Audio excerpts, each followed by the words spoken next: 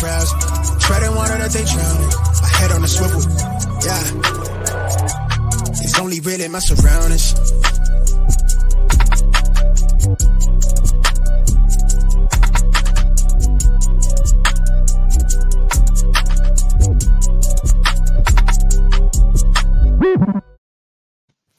Hello and welcome to episode 54 of the Smash Accept podcast. I'm your host, Michael Royer. You can find me on Twitter at Dynasty_DadFF.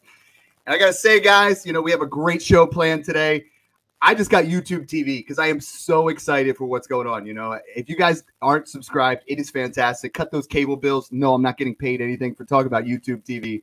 But it's a great segue to say, guys, check out our YouTube channel. I mean, you think it's great listening to us? You should see our faces. You should see the extra stuff that we do on there. And our YouTube follows have actually doubled from the July last month. So they've doubled. So go over there, check it out, subscribe. You get a lot of extra stuff of looking at us, which is, maybe you want to just stick to the podcast, but for some of us, you might want to. And switching over to that, I want to talk about the 101 of draft boards. I got it behind me again, draftkits.co.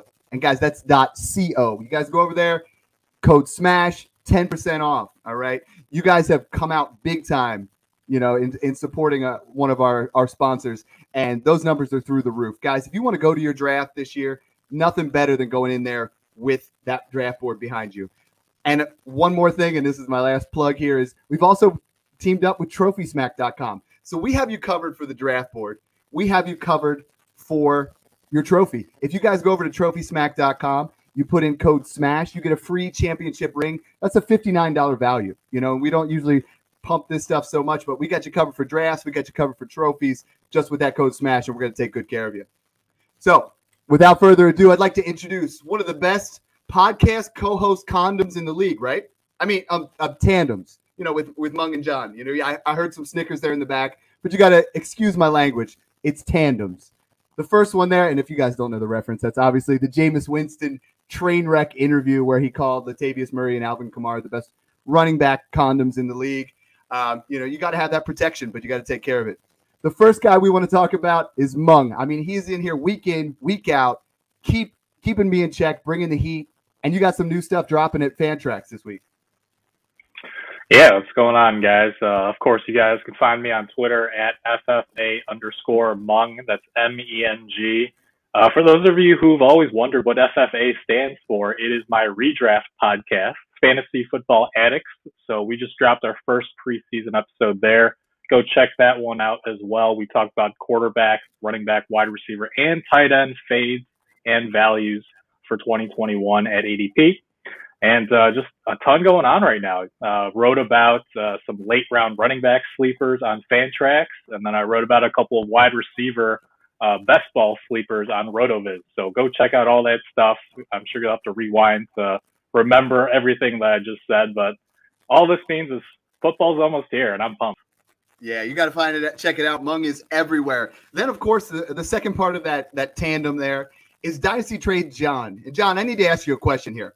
Is there more offensive font than Papyrus?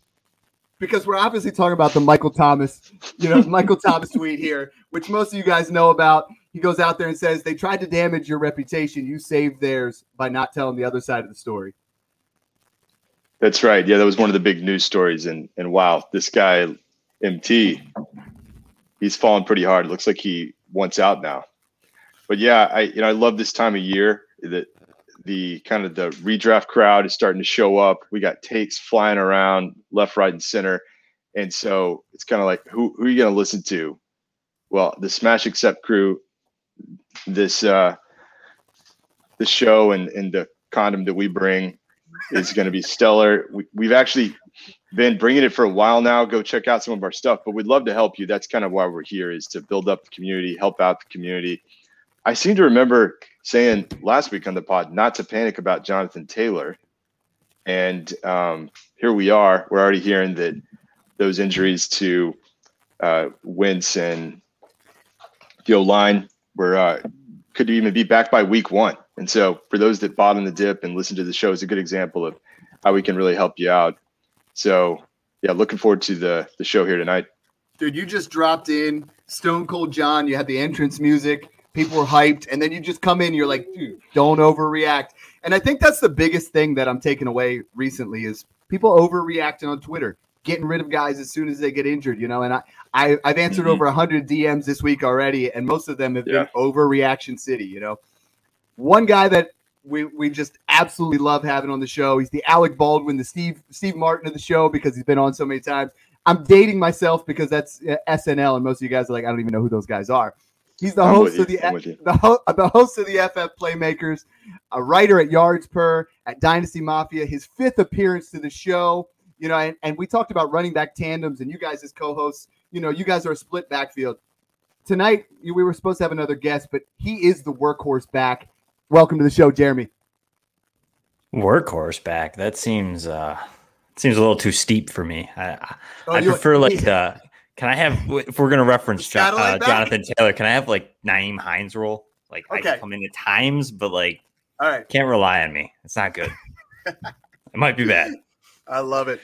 So tonight's show is we're going to talk about running back tandems, right? We're getting questions left and right. You guys are doing a great job tagging us in trade questions, you know, putting in hashtag #SmashAccept or you know, tagging myself or Mung or John. I mean, it is blowing up right now. I don't know if you've noticed that, Mung, but I mean, the trades, I feel like my notifications between the three of us are literally, you know, every hour on the hour. There are trades just flying off the board. But what I want to talk about tonight is these tandems, right? People are saying, what do I do with this guy? What do I do with that guy? And the first team I want to talk about, I'm wearing my Ravens purple. You know, I just came back from Baltimore. Didn't meet either of these guys. I went to the aquarium. But we're looking at J.K. Dobbins and Gus Edwards. So I want to look real close here. Is both guys, if you look at it on just the numbers, it's pretty similar, right? Dobbins, 134 carries. Gus, 144. Gus, 723. Dobbins, 805. Gus, 6 touchdowns. Dobbins, 9. Obviously, Dobbins has that high ceiling with 6 yards per carry and a touchdown in each of the last 5 games of the season.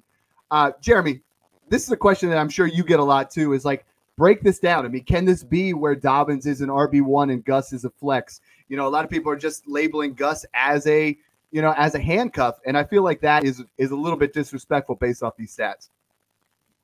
Yeah, I mean, I can see something similar to a Nick Chubb and Kareem Hunt. The downside is that I just don't think that there's enough volume there. I think the talent's the same there almost, you could argue. J.K. Dobbins is very similar to Nick Chubb, both very efficient runners. J.K. Dobbins, I think, is possibly a better receiver than Nick Chubb, if you want to argue that route. But the comparison with Dobbins and Edwards, I think the label that he's getting as a high-end handcuff, which I almost kind of give him the same. I know it's kind of like a little disrespect, but I just feel like there's not enough of a passing volume for two of them to be consistently effective. Do you know what I mean? They both would have to be absurdly very good, like efficiency, along with them scoring like both at least a touchdown every other game all season. And I think that's just going to be too much for this offense. I think that J.K. Dobbins definitely could get to an RB1, like low end. I mean, you're not going to see him get into the top 10. I think he could sneak in at like 12, possibly 11. But I just think that it's going to, again, come down to like his last 5-game stretch there. If you look at his last 5-game stretch as fantasy relevant, I mean, he was 16.6 points per game in PPR leagues. So if he can maintain that, if he continues that role, and Gus Edwards in that same time span only averaged 11 per game, which is still kind of viable. But I think you could see maybe they both be useful, but I really think it's J.K. Dobbins' show personally. I think they want to get him involved. And I think Gus Edwards is going to be, unfortunately, like you said, it's a disrespect, but I really just think he's going to be a high-end handcuff until something happens to Dobbins.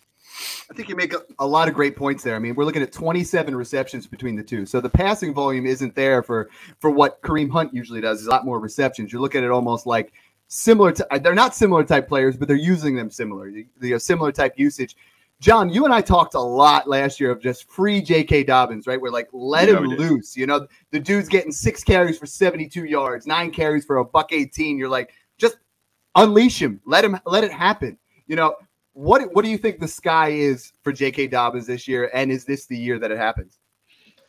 Yeah, we were definitely hyping J.K. Dobbins. This guy has talent off the charts, and he landed in a perfect system for him. And we know they're going to pound the ball. Now I know that Mung is a Gus Bus guy, and I do think that for sure. Look, they signed him again for a reason. He's going to get some carries. To Jeremy's point, the workload may not be there, but remember Dobbins was one of the most efficient runners in the league, and he really does have the breakaway capability as well. He had some big plays. I think he gets more work this year, and I think that he will for sure top the numbers from last year. I could see him well over 1,000 yards, 8 to 10 touchdowns. He'll get some receiving work.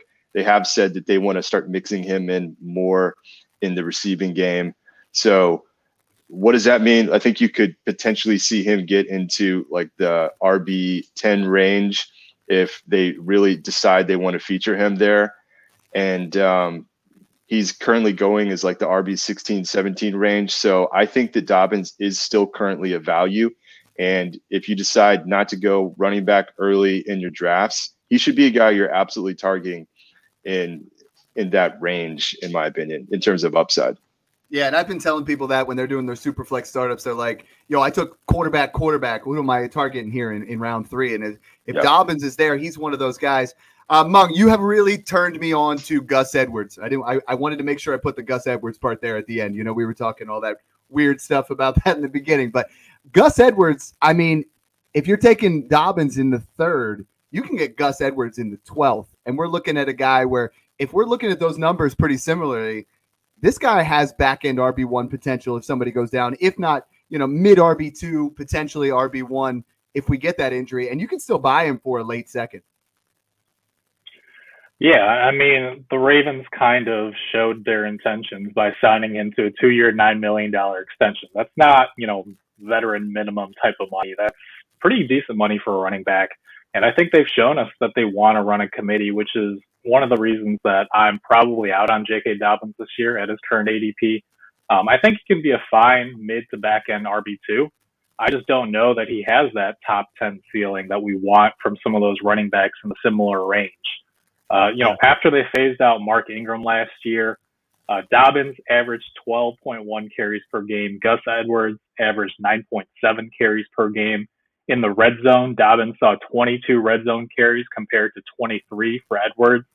So even if we're assuming that in year 2, Dobbins' role is going to grow a little bit, I don't know that his ceiling is very high as long as Edwards is there healthy as well.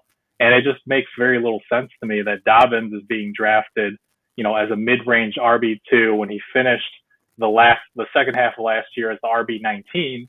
And Edwards is being drafted like as an RB4 when he finishes the RB20, one spot behind Dobbins from weeks 8 to 16. So I think Edwards is a huge value.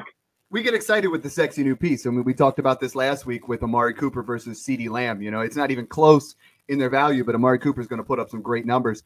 To your point, the Ravens named them co-starters today. You know, I'm just hooked on watching, NFL camp stuff on YouTube TV. It has just been awesome. But yeah, they named them co-starters. So, I mean, they're going to split some work here. John, I'm going to come back to you on this because let's just say they each get, you know, a little bit of bump up in, 10% where they both get 150, 160 carries. Dobbins has the potential to go from 18 receptions. Now we move that up to 40 receptions. And that's where I think the difference is made, right? I think Gus isn't going anywhere, but if Dobbins can up it a little bit in the passing game, that's where the allure really is. Yeah, I do think that Dobbins has the skill set that they need, and they do want to be a little bit less predictable and work him into some open space. If he got 40 catches, that would be really, really good for his value. I do think that's part of the skill set that he has an advantage over Gus Edwards. So that's definitely something that you could consider. But I'm with Mung on this. Gus Edwards looks like a tremendous value, and it would make a lot of sense to me if you did decide to go with J.K. Dobbins. Go ahead and pick up Gus Edwards and throw him into flex, and you're getting the benefit of one of the highest rushing attacks in the league. And if, let's say, Gus Edwards does end up getting a lot of those red zone carries this year, then you've really protected your pick with J.K. Dobbins, and you can do that relatively cheap. So that's something to consider. And we don't talk about handcuffing a lot. You know, we talk about these running back tandems. And if you're in a redraft league, I think this is a must that you have to take Gus Edwards when you take J.K. Dobbins. Not for the handcuff ability, but for the fact that you still have a back-end flex starter, that could potentially put up 10 touchdowns. I would not be shocked if Gus Edwards had 10 touchdowns and Lamar Jackson doesn't quite get as many carries in there. And that's really, Jeremy, why the carries are down and suppressing both the values is how much Lamar Jackson's still running the football. Yeah, I mean, that's always the threat there. And I think that's what takes off of really the push for J.K. Dobbins, even that or Gus Edwards. Like, everybody still assumes Lamar Jackson's like RB1 there, which you could argue he really kind of is. But you never know. They could kind of pull him back aside from him just scrambling, but there might be less designed runs to kind of maybe protect him, quote unquote. Especially because I do think they like both these running backs. I think there's just a little bit of an uptick there from both of them, as in Mark Ingram's gone, and I don't see Justice Hill pushing him. I think that it's just going to be these two, and you're going to get a little bump for each. And I personally think that J.K. Dobbins is just too talented for them to. I mean, Gus Edwards is good. I just still think that J.K. is going to kind of start to run away with it a little bit. But that's great coverage on the Ravens, guys. I mean, that's some fantastic stuff you can take to the bank. Let's talk about value a little bit here. I mean, are we looking at J.K. Dobbins is a guy that you're going for 2 firsts.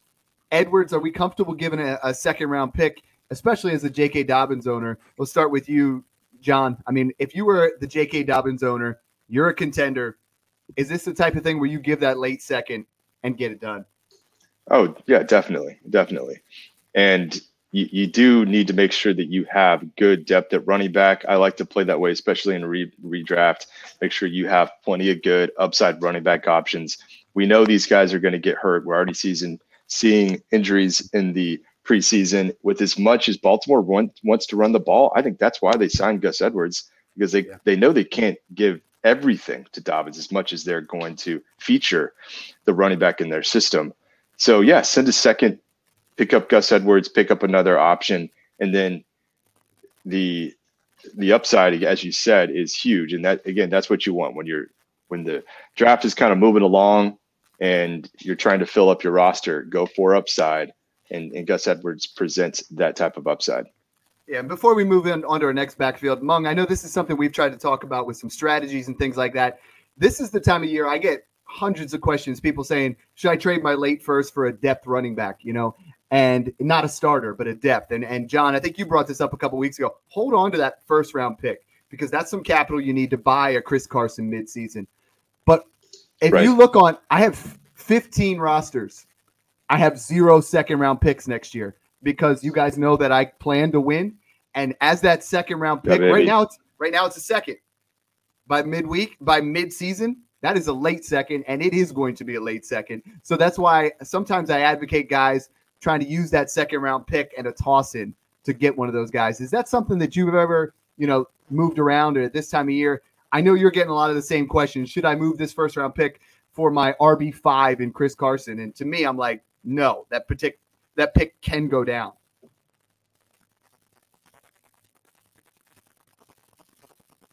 He didn't like it. Sorry, I was having some issues here. Yeah, I mean, I think a late second is a steal for Gus Edwards, because, like I said, I don't see Dobbins necessarily seeing his role increase to a workhorse status. This is going to be a committee regardless, and there's a non-zero chance that both of these guys could finish as back-end RB2s with similar production this year. Could see it. But one's going to cost you an early first, and one's going to cost you a late second. So the risk-reward is vastly different between these two running backs in my eyes. Yeah. Now, can I jump in quick? Oh, absolutely. Because I can say I actually did that. I have a team that last year was a contender, and I plan to contend this year in Dynasty. The guy who owned Gus Edwards reached out and said, "How would you give me your second next year?" Because I own J.K. Dobbins, and I was like, "Yeah." I mean, didn't even have to think about it really. Yeah. Like it makes sense because, like you guys said, he's possibly you could be a flex guy, or you're covering that. I mean, to me, I'd rather have Gus Edwards protecting J.K. Dobbins than I would Alexander Mattison covering Dalvin Cook. Do you know what I mean? Like that handcuff there, he's a much better handcuff than what Madison is. Madison just gets the volume. You know what I mean? So there you go. I think it's worth it. Yeah, for sure. Down. moving, and you had a great point, Jeremy. You said that people look at Lamar Jackson as the RB1. Let's move to Buffalo, where everybody knows Josh Allen's the RB1. But my man got paid. You know, we both love the Bills. We both love Josh Allen. He got paid big time. So that $250 million investment, are you letting him be the RB1? I mean, you know, aside from the fact that Moss got injured a little bit today, being the Bills fan, talk to me a little bit about Zach Moss versus Singletary. And then I've been trying to scoop up everywhere a dark horse, Matt Breida. You know, I feel like I know he's made of paper mache. He'll get injured on his third carry, but those first two carries are going to be electric, and you might get some value out of them. Yeah, I mean, Matt Breida is definitely a real sneaky type play, especially even in Dynasty or Redraft. I mean, he might not see the field, but he definitely could because he brings something that both of these guys don't have. He's definitely more electric, like you alluded to, where Moss and Singletary kind of don't have that. Singletary's got the shiftiness, but he doesn't have that speed where Matt Breida is going to bring that speed. But for me, I think that they can't let Josh Allen not do that. And that's where I get worried with this backfield is I just don't think that they're not going to get touchdowns. You didn't pay him $250 million because he's the best passer in the NFL. You paid him $250 million because he wins games and he's a playmaker and he does that with his legs and his arms. So for me, I think they want to kind of limit it a little bit because they don't want him obviously to get hurt, which is always a concern, but they still want to use him in the run game. And at the, he's 6'5", 240. I mean, they're going to use him in the red zone. It's just another advantage. You know what I mean? You set four guys wide with a running back and him, you got who are you covering? You know what I mean? There's too many options there. There's not enough linebackers, not enough DBs. And that's why they run the most four wide out sets. I mean, exactly. They spread it out there and they get it done. And their offensive coordinator has been brilliant with it. John, you know, I'm completely out on Devin Singletary. I mean, 98th when it comes to Pro Football Focus rated running back last year, and he was a starter. 98th, you know. Zach Moss intrigues me a little bit. You know, there was some serious buzz around Zach Moss. Similar type thing where I'm thinking maybe you throw out a late second for a guy like Zach Moss and he might hit. Both guys in college were very elusive as far as breaking tackles. They don't have that home run speed, but very similar type running backs. Are you buying anything in Buffalo this year? I'm really not, but I have to say, just looking at these current ADPs, Zach Moss is RB35. It's going, okay. I could see some return there. You have to remember that these rookie running backs are not going to necessarily just completely blow up on the scene. There's a lot they have to figure out, ranging from pass protection, being able to pick up the blitz is huge. And we just got through talking about how much they just paid Josh Allen, learning the system, learning routes in many cases, and having a real offseason now for Zach Moss. You can kind of start telling yourself a narrative that this guy could become the goal line guy there and become more of a featured back in the Bills offense. But I still think there's a ton of risk. I think that it's going to be a passing-oriented offense with Josh Allen calling his own number, including in the red zone. And so I'm with everything that's been said so far. I'm not real excited about having those guys. But if that ADP gets any lower, I mean, it's pretty cheap to kind of go ahead and pick up Zach Moss if you can. The deals that I've been trying to do is where I'm close on a deal and I know that they have Zach Moss. Sometimes when I really want a player off someone's roster, I don't start with that guy, right? Like if you start going after, I talked about this last year when I wanted Mike Davis, you know, when McCaffrey was playing, I was like, you don't go to that guy and say, hey, I want Mike Davis. You try to plan something in there where you can say, hey, why don't you throw in Mike Davis? You know, and I have Mike Davis. I traded for him in over 10 leagues. I just got him for nothing. You know, he's just thrown in. I think Moss is a guy where we're just like, hey, you toss in Moss, and they're like, no. Then they're like, what if I throw in my third? Late third, you get Moss thrown in there. It's an added opportunity, and you got to have those running backs. You want a stable, and you want a bunch of guys that could potentially hit as lottery tickets.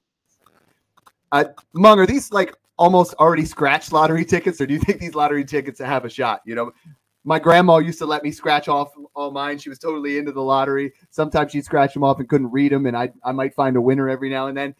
Is Zach Moss or Devin Singletary one of those lottery tickets you get from grandma? I think you're basically picking this up off the sidewalk here. Like Lamar Jackson, Josh Allen is somewhat the de facto RB1 on this team. And the big difference here is that the Bills threw the ball a lot more than the Ravens did last year. So the volume isn't quite going to be there for these two guys. Personally, I'm out on Breida, but just talking about Moss and Singletary, those two as the starters, it's really hard to love them because, one, the offensive line isn't quite as good for the Bills.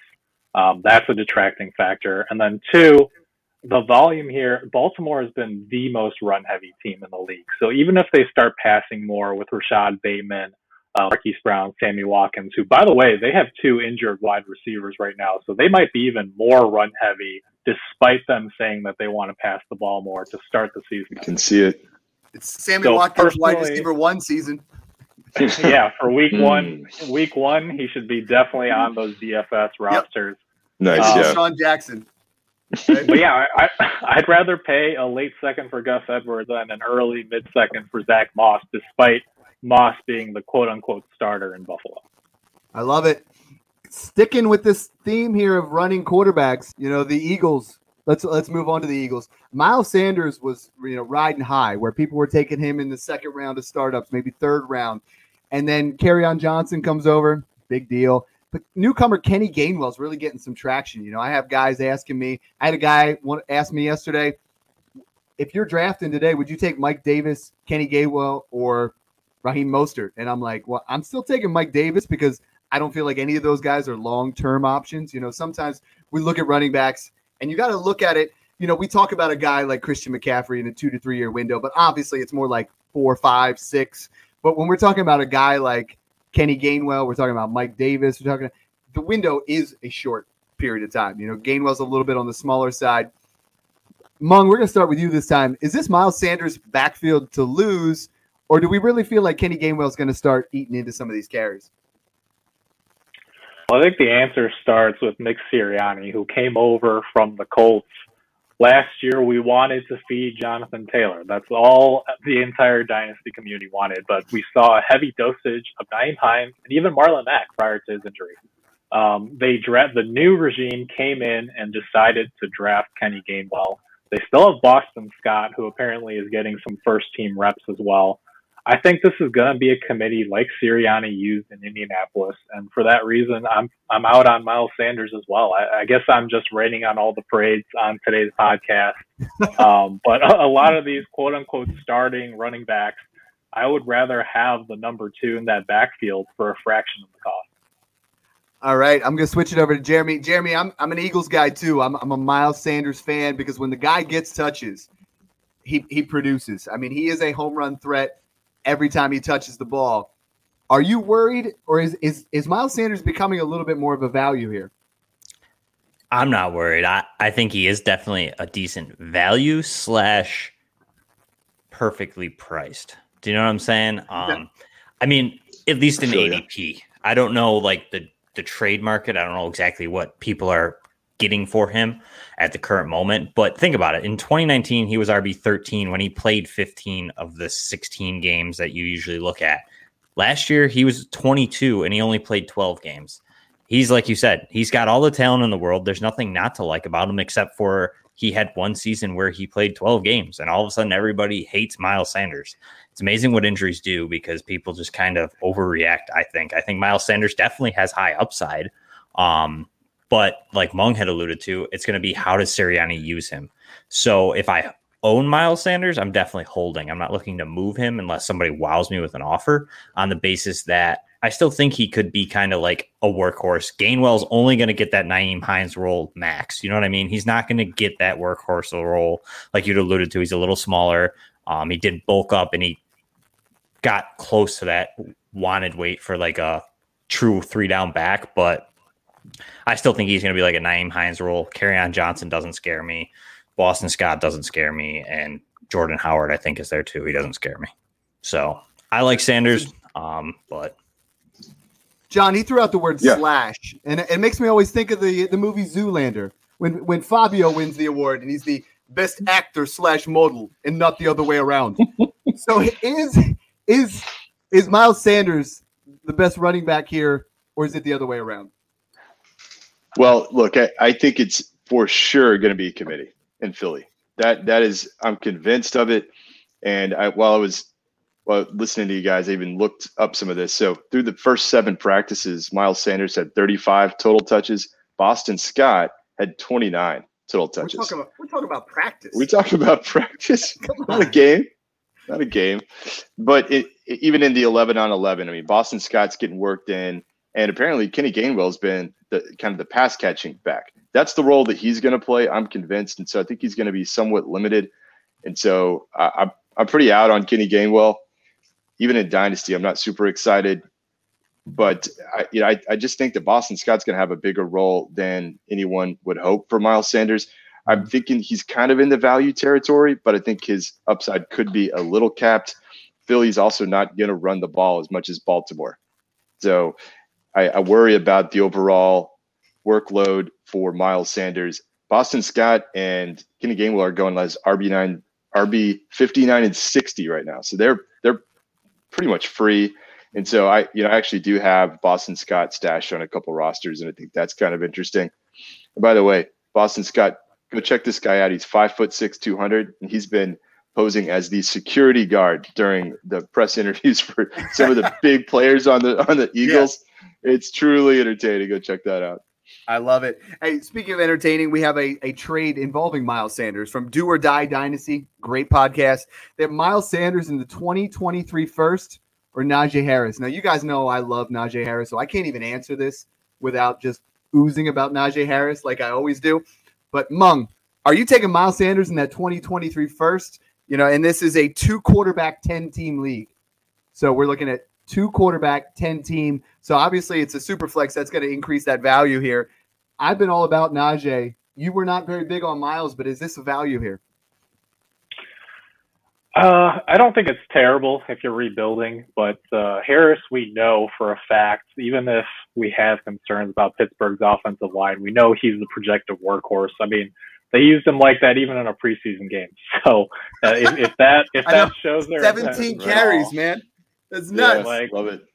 And especially in a 10-team league, yes, that first-round pick is going to be higher because it's top 10 for sure. Superflex increases that value as well, but 10 teams, you also want those elite players, and Harris has a chance to be that as a true workhorse, whereas Sanders does not, in my opinion. I feel like every single one, you and I get tagged on that, and it's a 10-team. We say that almost every single time. It's about them studs. It's a 10-team league. Volume is king, baby.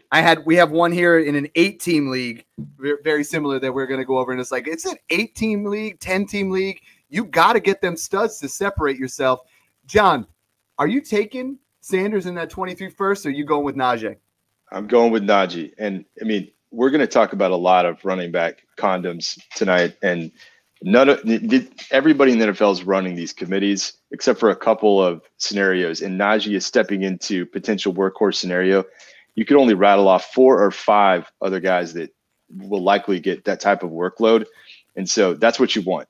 He has talent, he's got the pedigree, and he's going to get the workload. Those are the types of guys that will help you win leagues. So I'm taking Najee in that particular deal. John, we're teetering on a PG-13 rating today, but one song that keeps playing in my head with Najee Harris is from Fat Joe. What's love got to do with a little menage? You got to have Najee Harris on all those teams. Jeffrey, bring it home. Tell me it's also Najee Harris for you. Jeffrey, it's Jeremy, but Jeffrey, this is water, I promise. Jeremy, that's gotta be straight. That's Everclear. Don't lie. It is. But I got too many pop culture references going that I'm forgetting people's names. So it's all right. You can call me whatever you want. I'll live with it. Go with Jeff's a good name. You can call me Jeffrey from now on. This will just be like the thing.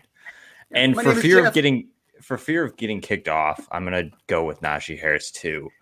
Nice. No, in all generality, I think it's pretty fair. Like Mungan said, I think it's fair value. Sanders has some decent upside. He's still fairly young, and you're getting a first, which is nice to rebuild with. But Najee's definitely going to get that workhorse role, like John had said, and there's not many that you can really mention that about anymore. So I'm all in for the Najee trade there. Like it. Let's move over to like a much sexier backfield. Let's talk about the Broncos, right? So Melvin Gordon, everybody's thinking this is going to be, he had a solid showing last year. He's going to be a cheap, RB2.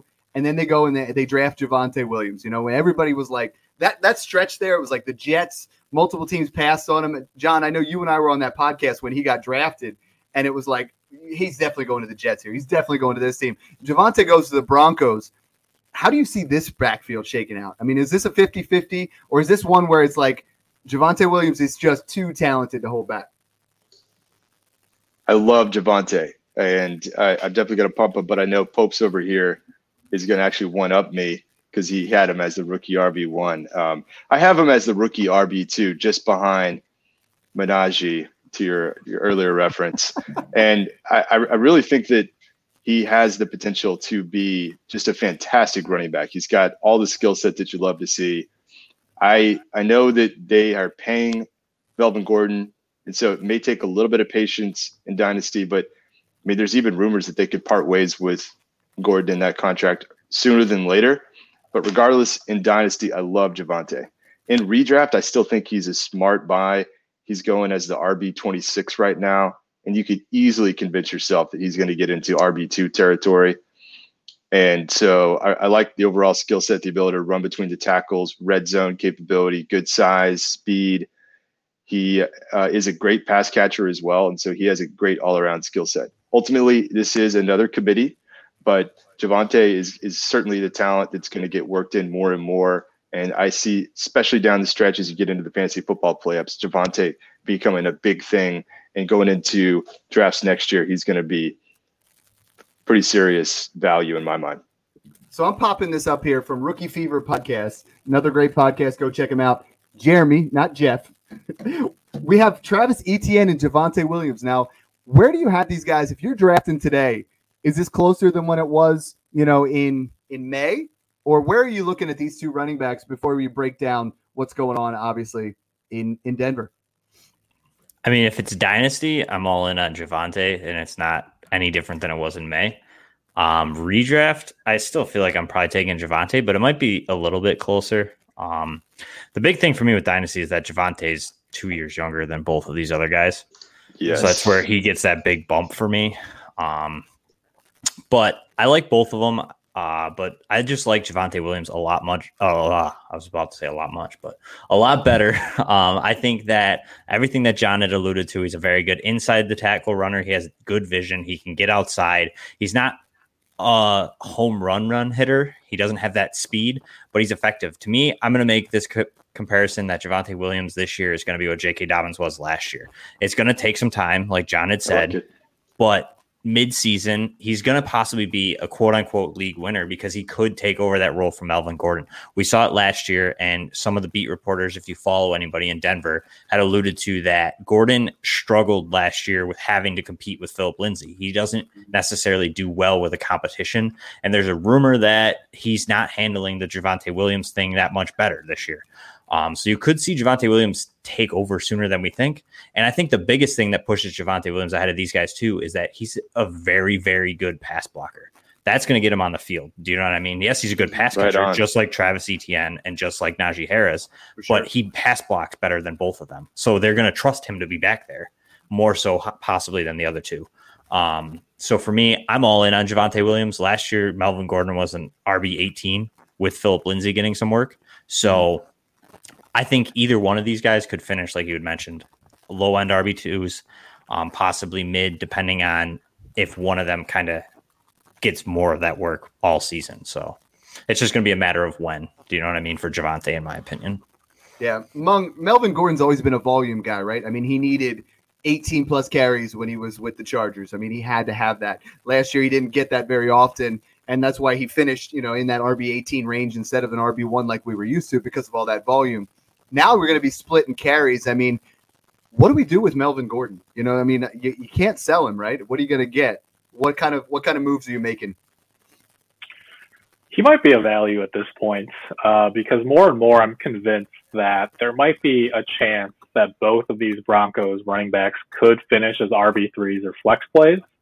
And to that end, or I guess the reason for that is because when you look at Vic Fangio's defense and the pieces that they acquired this offseason, this could be an elite top 5 defense.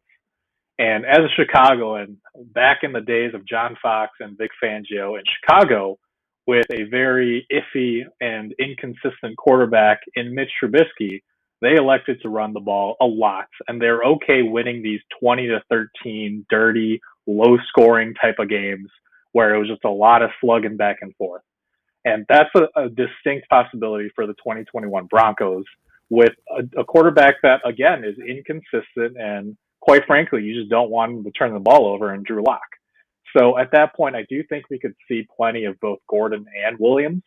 So if people are really down on Gordon in Dynasty, take a shot on him. Maybe you can even get him for an early third at this point, considering how high the hype has gone on Javonte Williams. I love it. It's kind of in that Gus Edwards range, what we were talking about. You could end up getting some decent value. Let's move over to the Jaguars. John, I feel like what's going on with James Robinson, Etienne, all the stuff. I mean, is this another opportunity where we have a college coach coming in with Urban Meyer and it just seems a little bit confusing, or is he a mastermind that's going to be able to use them both? Yeah, I got to tell you guys, I am completely off Etienne and in redraft at this point. I'm very concerned about what Urban Meyer is going to come in and do and establish his system. We're already hearing a ton about James Robinson basically getting most of the work on the ground and to be the first guy out there with the first team offense. And from day one, Urban Meyer said what he was going to do, and they want to work Etienne as a pass catcher. And that's essentially what he's been doing from then on. And so, yeah, he's got the talent. I love Etienne in terms of his overall talent. He does have breakaway speed, great agility, great balance, but I just don't think in the near term he's going to get the work that's going to be needed to pay off his price tag, which is currently going as early as like RB, 20 range right now. And so that's just too pricey for me.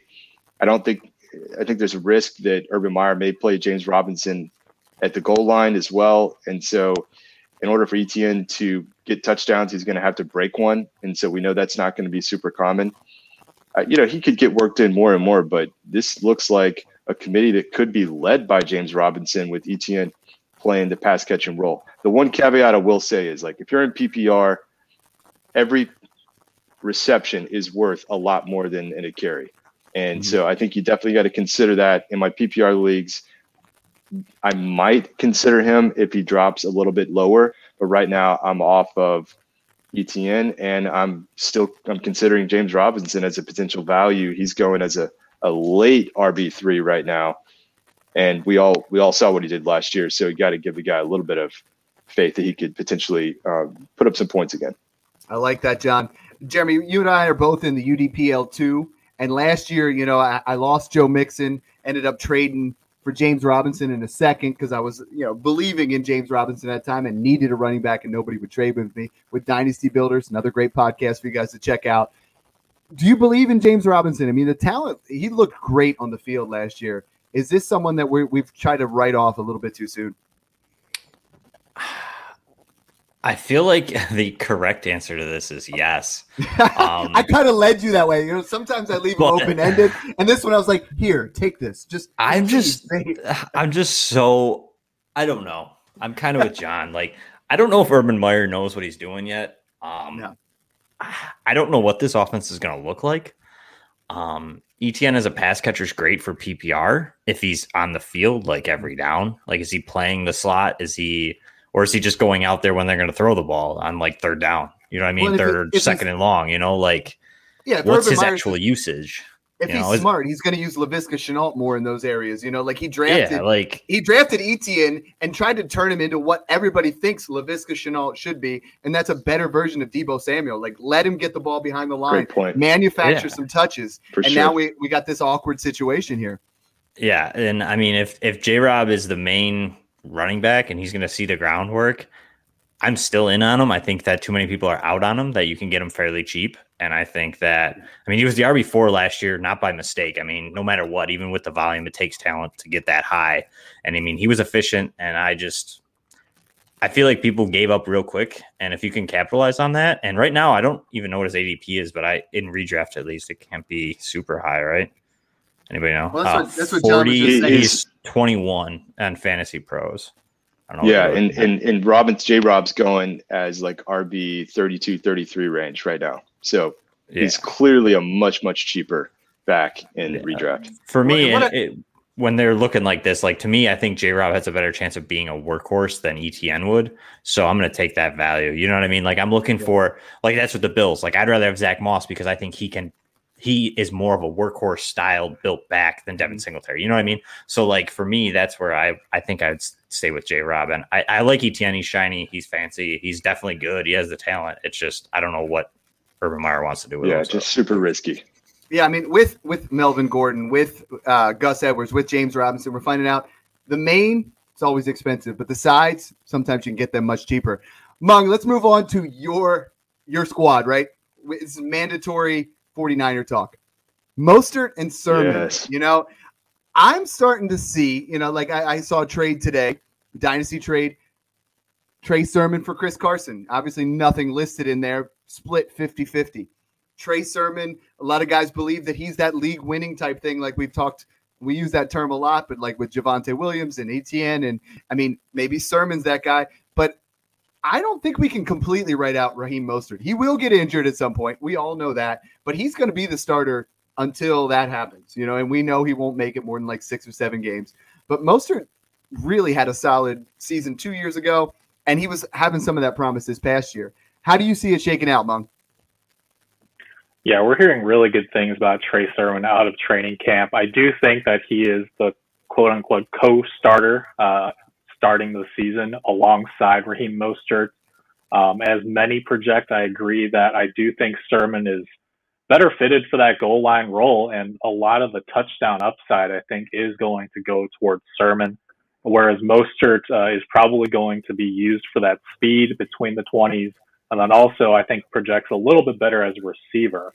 So I do think, you know, for redraft purposes at least, I would rather have Trey Sermon over both Travis Etienne and Javonte Williams. And then a quick little nugget, I'll give a sneak preview for one of the guys in my running back sleepers articles. We've been hearing great things about Trey Sermon out of camp, but here's a quote from one of the Niners beat reports. As well as Sermon has played, Elijah Mitchell has played even better. He is currently the second best running back on the team after Mostert. All of Mitchell's runs gain big yards. So if you don't believe that Raheem Mostert can stay healthy, I think Elijah Mitchell is one of the most forgotten rookies right now. He has a chance to step into that number 2 role. And we know that Trey Sermon struggled with injuries throughout high school and college as well. So you have 2 paths to relevance for Elijah Mitchell. So I think he's being a little forgotten as well. I like that a lot. John, we got a trade sent in here from, I believe it's Philip Litt. He sent in. So let's just call this a contender, John. You know, and let's say it's a contender and you have Trey Sermon. Are you willing to give up Trey Sermon to get Chris Carson to win that title? Or do we wait here a little bit? You know, I feel like this one has a couple levels we got to kind of dissect. Yeah, for sure. This is a really tough trade, and it absolutely comes down to what your strategy is. And if you're really pushing all in and you need to win this year, then I actually think you need Chris Carson in that scenario. But in general, I have in Dynasty, I have Sermon moved above Chris Carson, and I think that the long-term potential for him certainly outweighs what you're going to get left out of Chris Carson. But look, Seattle is in love with Chris Carson. They really trust him. He's going to get a ton of work. If he can stay on the field, and that will be the challenge with him, he could absolutely put RB1 numbers up this year. And so that's what you really got to factor in if you are competing and really want to try to win this year. Trey Sermon, I think, is more of a flex for this year. I'm completely with Mung. This is a full-blown committee, and we're going to see them all flash at times. Raheem Mostert does have that top end speed. In fact, he was clocked with the 2 fastest on-field times in the NFL last season. Wow. So they're going to want to utilize that speed in the Shanahan offense. And look, I like Elijah Mitchell too. I like all these guys. If you go back to 2019 Super Bowl year, the 49ers damn near ran the ball 500 times. Yeah. So that kind of even distributed workload is pretty attractive. And so I like kind of all these guys depending on value. Right now, Trey Sermon is actually going first at like RB27. Then you got Mostert at RB31. And then Elijah Mitchell, to Monk's point, is just buried right now and is a nice stash. So I like all those guys coming back to the trade. If you are looking more in kind of out a couple of years, then I for sure want Trey Sermon in that scenario. See, what I try to, and I did answer this question. I said, listen, if Chris Carson's going to be your RB2, then you do it. If Chris Carson is your flex or your second flex or just an insurance policy, wait and see what happens with Trey Sermon. I would feel horrible in this type of situation where you go ahead and you trade Trey Sermon for Chris Carson. Chris Carson goes down for injury, and that was your security move. Don't do those security moves now. If you need him for your RB2 and get you those wins, I can see it. Jeremy, what do you see from this situation? This is one of the most perplexing ones there is. What do you see from this backfield? I think basically everything that Mung and John had said, they kind of just nailed it on the head there for me. It's the same way I'm thinking. But I just have a quick question. We'll make it quick because I know we're cutting on time here. Does it affect your guys' opinion on this backfield like it would hypothetically with the Bills if Trey Lance is the starter, who obviously has much more of a rushing upside than Jimmy Garoppolo does? Do you know what I'm saying? What if they use him more and then he's the goal line back because he's a very efficient runner, big body, similar to Josh Allen? Does this make this backfield really messy? Do you know what I'm saying? Does that change your guys' opinion on any of these guys? Because that's only a matter of time as well. A third overall pick isn't going to sit there probably all year unless they're really winning. So dude, that's a wonderful point. I mean, because he's going to run the ball 6 to 8 times a game. You know what I mean? And that was kind of the situation we had with Jalen Hurts, what we talk about with Josh Allen, Lamar Jackson. Mung, you're our 49er guy, and you're our Trey Lance, enthusiast. If that happens, I mean, should we be moving some of these running backs back down, or is it just going to be that much more of an explosive offense? Yeah, I don't think so. As long as you're not over projecting for Trey Sermon, because as much as everyone loves him, I do think that an RB1 season is outside of his range of outcomes. I think he can be a solid RB2 even with Trey Lance, because to your guys' point, the 49ers do like to run. And not only that, they're very efficient with their run game, right? The zone scheme that Shanahan deploys helps these guys. And there's room for 100 carries for Trey Lance, 200 carries for Trey Sermon, and then another 180, 175, whatever you want to call it, for some combination of Mostert or Elijah Mitchell. So I think the ceiling is capped, like we talked about Baltimore, but the efficiency for both of these ground games, these are two of the three teams that I would feel comfortable having both running backs in the backfield for. And I think this is why I called you Jeffrey earlier, is you can't forget about Jeff Wilson, baby. Jeff Wilson has a game every year, just shows up, right? It's always during the fantasy playoffs, and you get 25 points out of Jeff Wilson. I love Jeff Wilson. All right. Well, so we're going to do Jeff Wilson real quick. I'm out on Jeff Wilson because I hope, he's a good runner. It's fun to watch him play. So no offense to him, but the guy tore his meniscus getting out of a chair or something. Come on. Hey, no. Hey, I'm getting up there in age. That might happen to me. So, I got to watch it. So the next segment is new. We're excited. It's going to be called Smash or Crash. So I'm going to talk to you guys, and I'm going to give you a player, and I'm going to give you a projection, and we'll do over under. Over is smash, under is crash. All right. So we'll start out with the first one. Christian McCaffrey, coming off that big time injury, the obvious redraft 101, which have we ever seen someone miss most of a season and then be that 101? In 2019, 34 points per game. 2020, 35 points per game. We're going over under 33 points per game. We'll start with you, John. Are you smashing or crashing that 33 points per game in full PPR? I think it's just about right, but I'm going to smash it because I love Christian McCaffrey. Let's start off hot here.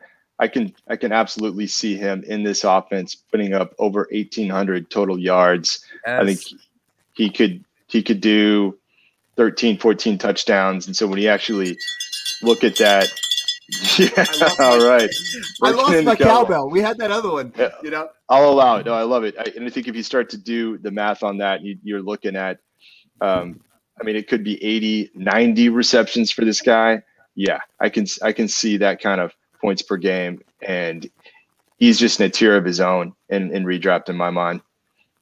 The next question is going to be for you, Jeremy, but does anybody disagree with that one? Nope. Pretty I'll close, disagree. right? I think he'll be the clear, number one running back still, but Yeah. they brought in Chuba Hubbard for a reason. They want to protect their investment. I could see a slightly lower workload, but still an elite stud. All right, Jeremy, here's yours. Aaron Jones in 2019 had 19 touchdowns combined. In 2020, he had 11. Now, the crazy thing was Aaron Rodgers threw over 20 red zone touchdowns last year. The over-under on Aaron Jones, now that Aaron Rodgers is back, 15 touchdowns. Smash or crash? Crash. I'm going to say that Amari Rodgers takes a bigger role than we think down in the red zone. I think that I also still like Kylan Hill. I don't know if he'll ever get a usage in there, but he could be. AJ Dillon's there. I think there's a lot of weapons. I think they're going to start to kind of not necessarily key in on, say, Aaron Jones. You got Robert Tunyon's caught a lot of touchdowns last year. I'm sure he's not going to disappear. So I think 15, like John had said in the other one, kind of close to like what I think he'll have, but I think he's going to be more in that 11, 12 range. I almost said it. I almost said it at 12, 13. Anybody taking the smash there? I mean, I feel like since I traded for him in Listener League 1, I want to believe it's 15, but I feel like in that 12 to 15 range is pretty comfortable. Anybody clear smash on that one?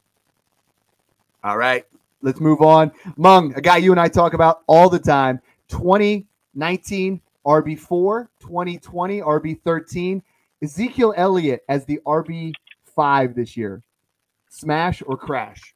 Now, smash would be like top 5. Yeah, smash it. He's my 1.03 in redraft. So I'm back in on Zeke. They're getting Dak Prescott back, hopefully healthy, unless we hear anything about the shoulder. They're getting a lot of offensive linemen back healthy. I'm all in. John, I'm going to ask you something because I retweeted an article over at Football Guys that Sigmund Bloom did about letting your buddies draft the Cowboys. We've been all in on the Cowboys, and he said, let your buddies take Amari Cooper, Zeke, and Dak, because we saw when Dak, got injured last year, and then we already know he's kind of having some shoulder flare-up. Are you all in on the Cowboys? Are you believing that RB6? Are you smashing or crashing with Zeke? I have Zeke as my RB6 in redraft, and I am all in on the Cowboys. I think that Dak still has the potential to be the QB1 overall.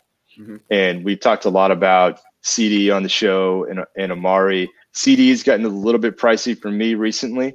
Amari, I think, is a better value. And we talked about how Gallup is a value.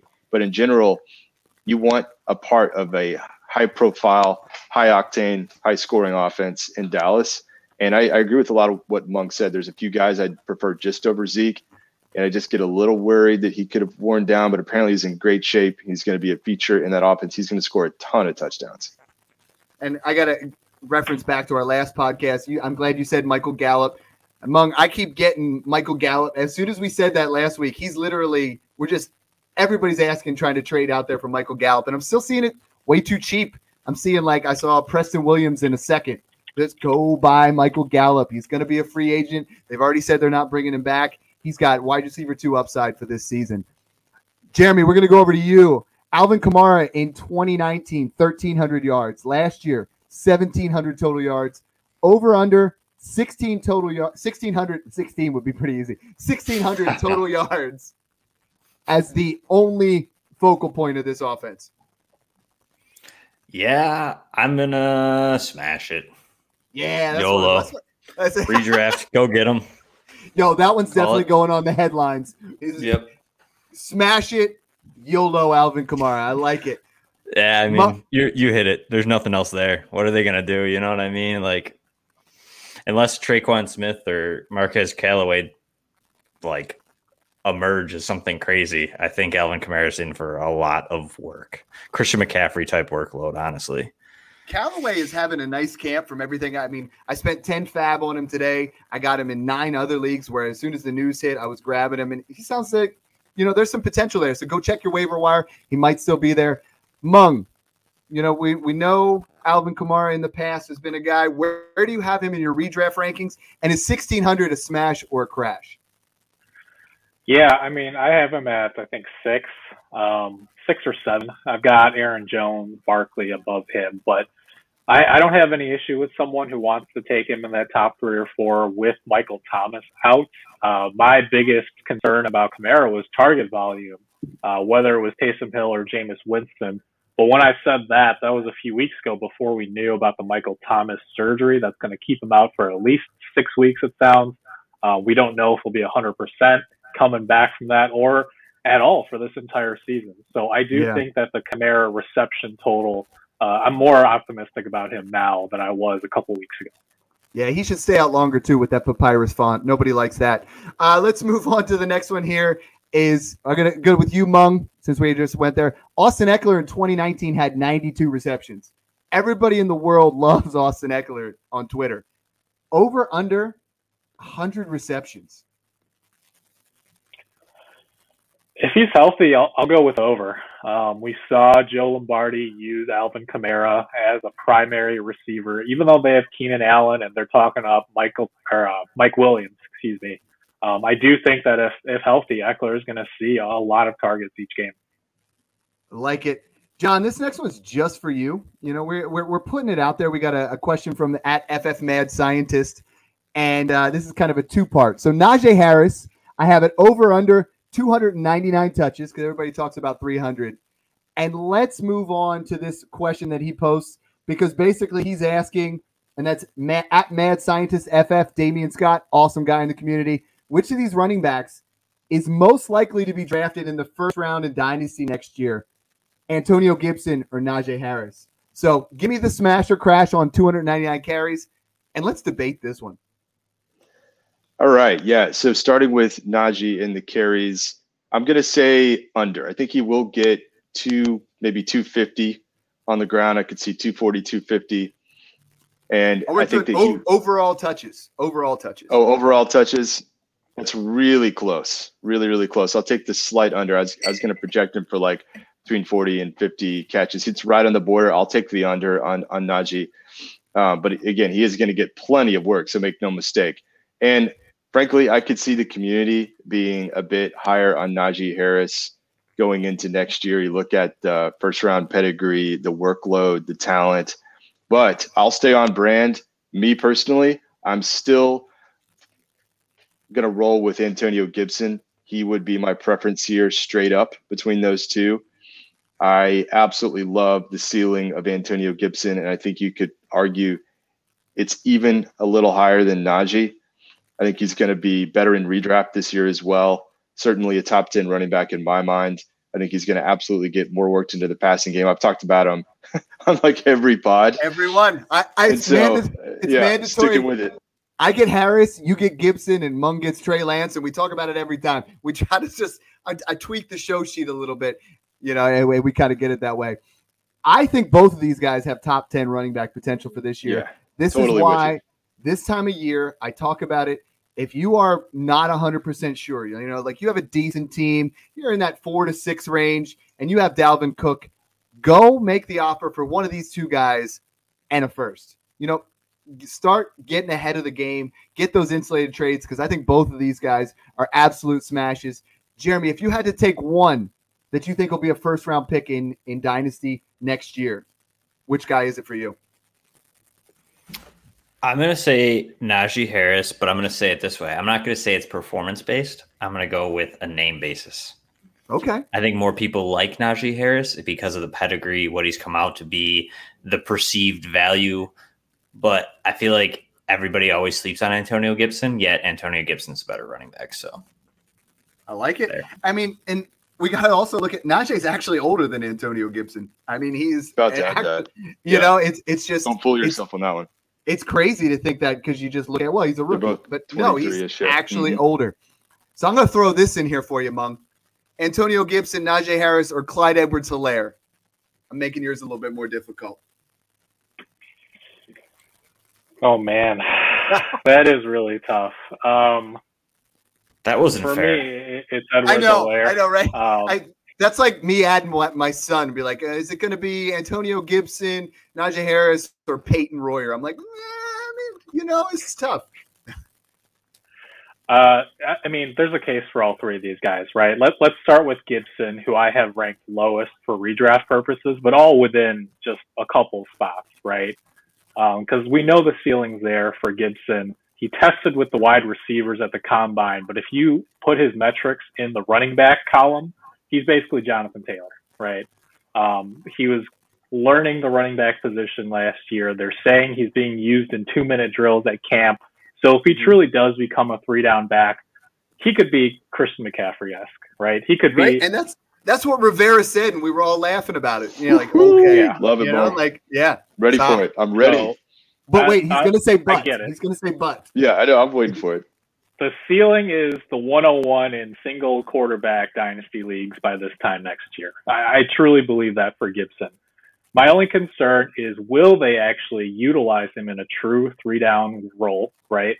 And two, a lot of analysis has gone into this. I've read a ton of articles. There is no major concern with the toe, but that's just a nagging thing that's in the back of my mind, is if he does somehow earn that workhorse role, how's that toe going to hold up? How's everything else going to hold up? So that's my only concern. And I'm a slightly more risk-adverse dynasty GM, so that's why I'm still a little bit hesitant on him. I'm slightly higher on Harris just because of that guaranteed workload for this year. We know that they're trying to sort of win a title in Ben's last year or two in the league, so they don't care. They're going to run Harris into the ground. They're not worried about a second contract at this point for the rookie. So I think he has that guaranteed workhorse role. And this brings me to Edwards-Helaire, and I'm probably one of the highest among all the fantasy community that I've seen on him. And the reason for this is because everyone's equating last year to, they're going to use a committee. They're really going to limit his touches. They haven't used him much as a receiver. And he was a rookie. And before they signed Le'Veon Bell, because they were in a Super Bowl window, they wanted that veteran presence. You know, they wanted the insurance. But now, year 2 in that system, I do think that he can be what LaShawn McCoy was in his prime. He can be what Austin Eckler is, but behind a better offensive line and in a top 3 offense. So that is why I'm so sky high on Edwards-Helaire. And I do think that people are sleeping on him, because people are saying, yeah, grab him in the second, but I think he belongs in the late first in redraft format. Woo! That's not only that, there, just to add to that, you got to remember Andy Reid's running back playbook is very hard to learn. Yeah. It's very in depth, and there's a lot of things they have to do. So you don't know. Clyde Edwards could have had like a limited, like they could have been limiting that playbook because they didn't get that offseason. And I'm with you, Mong. I like Edwards-Helaire as like a huge like breakout / bounce back type player, because I think he disappointed a lot of people last year. I think that this year he could be definitely huge because he was effective. He had a good, I mean, he was good on the ground. He just never got the touchdowns or the passing work. So he gets of that, and it's ceiling, I mean, that's a great point, because he was a top 12 running back before they signed Le'Veon Bell. That's right. And that was with a ton of red zone carries behind a very bad offensive line that was already starting to get hurt. So, just give him 2 or 3 touchdowns, and he was already a top 5-ish fantasy running back last year. Yeah, and that O-line could be top 5 in the league now. So a lot has changed. I'm with these guys. It's going to be really interesting to watch that one play out. So we did our smash. We did our crash. Now I want to hear about a stash. I know you've already, Mung, you've said something about Elijah Mitchell. Jeremy and John, I want you to give me one guy for maybe your redraft who we're not really thinking about, or one guy for your dynasty who's a running back who could really come out and who's readily available, who could really help win you your league. We'll go with you, Jeremy, since you're the multiple time guest. You got a stew in here. I can feel like you got something here for me. Jeffrey's going to go with Philip Lindsay for Did I call you redraft. Jeffrey again? No, but I'm just going to call myself Jeffrey now. So I'm going to go with Philip Lindsay in redraft. I know that there's some talk. I think they said on the depth chart, they already listed him ahead of David Johnson. I think Philip Lindsay could be a sneaky guy who takes over there, depending on how David Johnson looks early on in the season, especially for redraft, not really for dynasty. But for dynasty, I'm still all in on Kylan Hill. I was in on him before the draft. And I mean, I've been retweeting it. If you follow me on Twitter, you know it. I've been retweeting everything I can from a beat reporter Kylan Hill's impressing there. With Aaron Jones down right now, he's just showing great vision like he showed in college. I think there's a possibility that even though they paid Aaron Jones, they could move on from him sooner than later if AJ Dillon and Kylan Hill kind of keep pushing him the way it seems like they are. So that's my big stash, and Philip Lindsay for redraft. I got to thank you for coming on. I mean, you are a warrior. You're doing things for so many different, avenues. I'm going to give you one more chance here to plug what you got going on. And, obviously you're part of the Smash Accept family, and we love having you on whenever you can. Yeah, I appreciate it. I mean, I'm available. I got no life. I'm one of those guys, it has no life. It just lives in the fantasy world. So, but yeah, I appreciate it. Thanks for having me on. You guys can find me on Twitter at PopesFFH, and any of my work you can find mostly over at Yards Per Fantasy and the Sports Gambling Podcast Network. And other than that, just send DMs. I'm always open for anything. And Tequila is honestly, just met him through the Smash Accept League, and now there's 5 leagues we're in. It's like we sign up for a different league and a different charity league. And then he's like, yo, did you sign up for this? And I was like, yeah. And then it's like, boom, we're in the same league. And it's the same league of the 20 team leagues. It's like, oh, okay. No, Tequila Operator is a great guy. Great person in our Smash Accept Listener League. I'm getting some questions about starting the Smash Accept Listener League 3. I think we're going to have to wait till next year on that, because people are excited on it. Jeremy, I'm the old man of the group. And sometimes I even call my kids the wrong name. You guys are all my dynasty kids, as the old guy here. I think Mung might actually be my grandson, my dynasty grandson. We're a little bit different in there. John, take us home here. Who's your stash? All right. I'm going to stash. Say Tom Selleck, please. Well played. He did have probably the best stash in the biz. But I'm going to go with Damian Harris. And you could still get this guy RB30, and I like him for redraft too. I like redraft and dynasty that late, and I think that he could really surprise some people. Especially again, Belichick is not going to play rookie running backs that often. We've seen that pretty consistently. Now he understands the system again. Another off season, the guy will surprise you. He can catch the ball. He could get some red zone work, and especially, and I'll give Tequila Operator a little love here. Wait for Mac Jones. It's coming. It's going to happen. Mac Jones is going to take over that offense. That's right. And all of them. And then you're looking at a much more secure red zone type of role for Damian Harris as well. You start stacking up some touchdowns and, good, strong runner, good catcher. So I like that one. And he's still pretty cheap. So go grab yourself some Damian Harris. I like it. Mung, you got one more? I mean, I can't wait to go read that article about some of the other guys you got in there. You referenced Mitchell. You have one more for us?